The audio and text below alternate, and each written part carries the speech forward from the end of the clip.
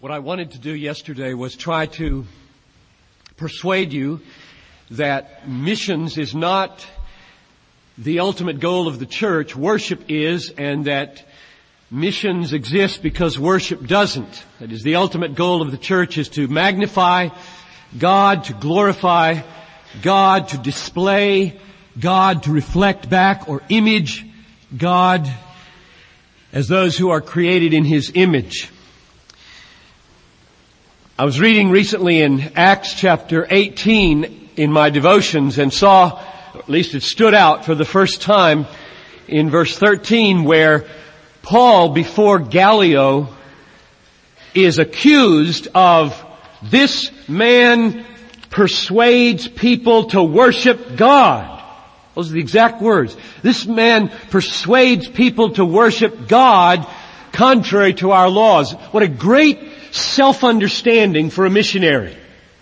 This person persuades people to worship God. So the persuading and the going are penultimate, and the worshiping God is ultimate. So the main thing about the church is not missions. The main thing about the church is worship and gathering people from all the tribes and tongues and nations into a worshiping community. And when you realize that missions is not the main thing, it brings power and clarity and fire to missions. Because now we know what the point and the thrust and the dynamic of it all really is. But the way I went about it yesterday was by highlighting the fact that God is the great God magnifier. God is uppermost in God's affections. God is the most God-centered person in the world.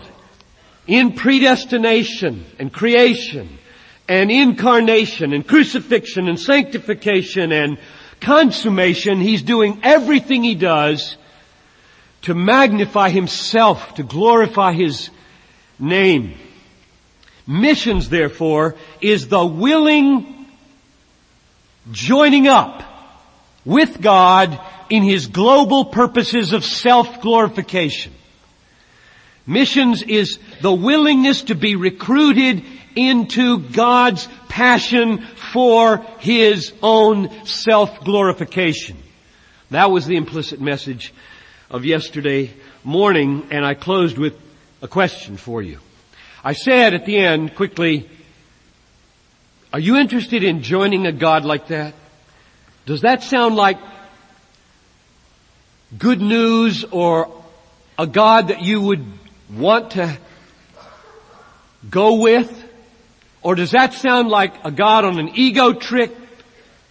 Does that sound like megalomania? Does that sound unloving? And the last thing I said was, whether you'll want to join that depends on how you answer the question, is the love of God for you His mercifully making much of you? Or is the love of God for you His mercifully enabling you to enjoy making much of Him forever?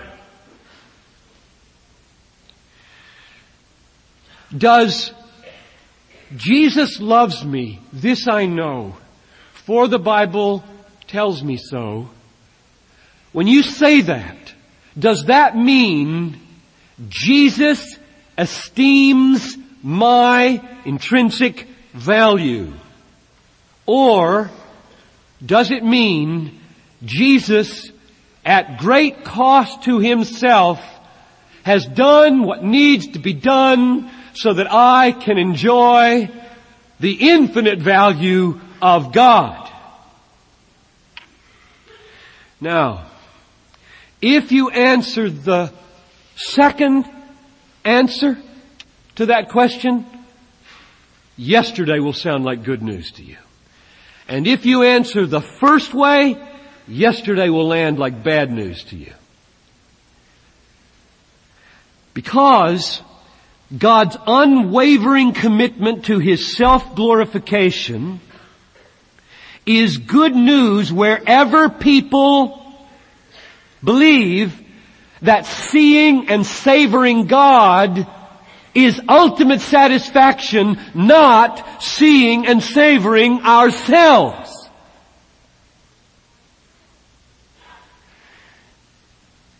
So how free are you from the 20th century is the question. How biblical are you?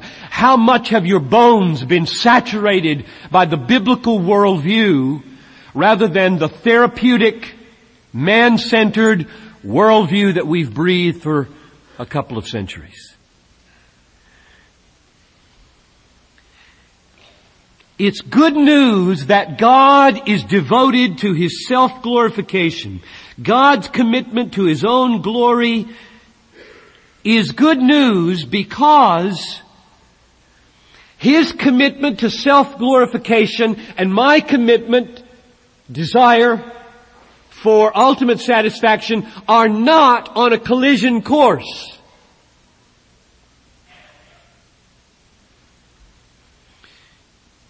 If they were, I'd have no good news. I would not be in this pulpit. If God's commitment to the glorification of God and my passion to be a happy person forever were on a collision course, I would quit the ministry in a minute. Because there would be no gospel in the universe. They are not on a collision course. In fact, I want to affirm this morning and now try in a few minutes to demonstrate from Scripture, they are one.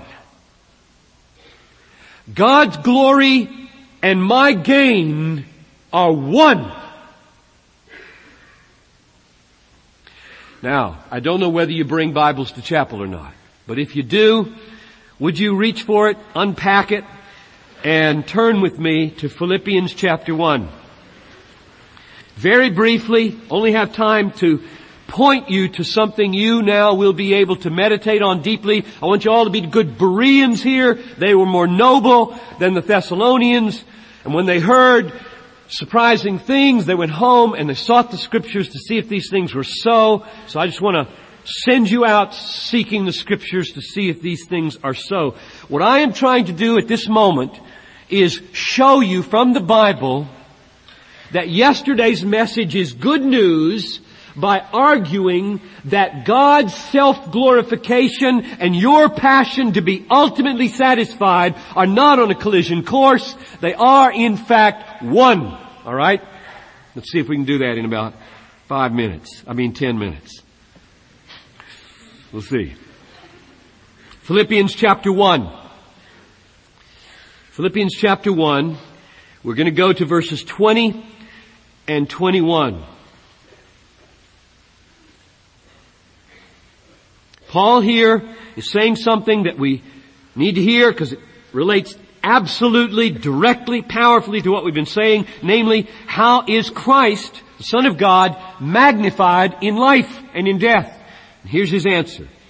It is my earnest expectation, this is chapter 1, verse 20, and hope that I will not be put to shame in anything, but that with all boldness, Christ will even now, as always, be magnified, or your version may say glorified or honored, in my body, whether by life or by death. So just stop there and get it clear what he's saying. His passion in life, and I want yours to be this. I want mine to be this, because this will produce missions.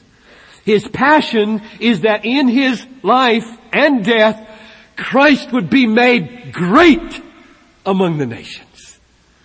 Magnified, glorified, honored. People will read off of your life, wow, their God is great. That's what that verse says. That's what he wants to happen. Now, Paul is so helpful for us. He is, in the Bible, one of those great arguers. He gives reasons for things. So the next verse begins with for, or because.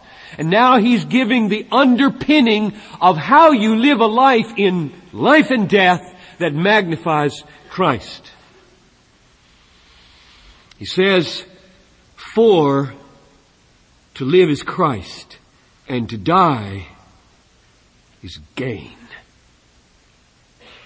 Now, we've got our two concepts on the table. We've got glory on the table, the glory of God, the magnifying of God, and now I've got gain on the table. How do they relate? That's the question.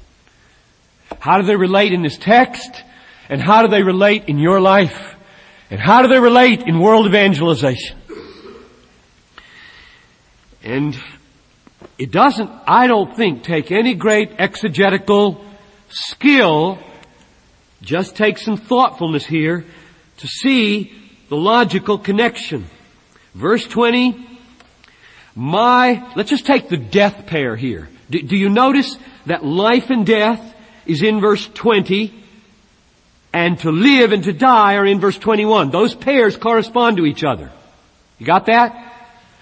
I want to magnify Him in my life and in my death. And now in verse 20, corresponding to life and death is to live is Christ and to die is gain. So let's just take the death pair. I would deal with both, but we're not going to have time. Let's just take the death pair. He says, I want my life and my death to magnify Christ. I wanted to fulfill yesterday morning's message. I want to join with my death in God's self-glorification, the glorification of His Son. How? Because dying is gain. How is it gain? Why is it gain? Would you consider it gain to die before you get your degree? Or marry? Or get that job? It's gain because of verse 23. My desire is to depart and be with Christ. Dying means for Paul more intimacy with Jesus. You can have intimacy with Jesus here, but I promise you, if you're a Christian, you're going to have 1,000 times, 10,000 times more enjoyment in the presence of Jesus, free from sin, the spirits of just men and women made perfect when you die. So it's going to be gain. Now, are you ready with me to put the two together? I want, Paul says, more than anything, for my dying to be a means of magnifying my God, my Christ. How shall that be, he says? It will be if for me dying is gain. Let me say it a different way. Christ will be magnified in my dying if in my dying I count Christ as gain. Or to put it another way, prizing Christ is the key to praising Christ. Or to put it another way, Christ is most glorified in me when I am most satisfied in Christ, even when I die.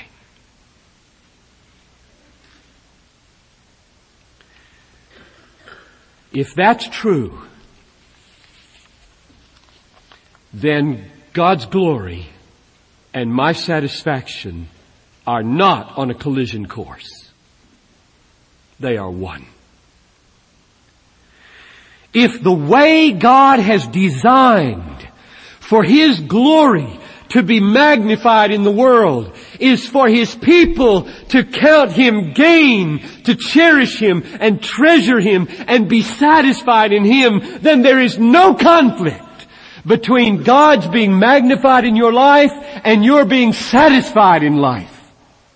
In fact, I'm going to argue tonight with all my might over there in Pierce Chapel that the implication of what I have just said is that your ultimate vocation must be the pursuit of your joy in all that you do, or you will dishonor God in all that you do. Therefore, missions, which is a recruitment, it's a recruitment to join God in His global cause of world evangelization, is not a recruitment for loss, but for gain. And if you realize that ultimate gain, ultimate satisfaction, ultimate joy, ultimate contentment is found in making much of God, then you won't hear yesterday as bad news. You will conclude this: God is the one being in all the universe for whom self-exaltation is the ground of all lasting and deep jubilation. I'll say it again, and then I'm going to pray. God is the one being in all the universe for whom self-exaltation is the ground of all lasting and all deep jubilation. They are not at odds. They are one. Join Him, I beg of you. For your joy and for His glory, join Him in His self-glorification among the nations. Let's pray. Oh God, my heart's desire is that these students would see what Paul is saying about his own life and his own death in such a way that these verses would rivet them not as Piper's words, but as God's words. My hope is to magnify my Christ, for to me to live and to die is gain. Lord, help them to get it, to see it, to be changed by it, to be called by it. And may hundreds join you, thousands join you in your global enterprise of self-glorification. In Jesus' name I pray. Amen.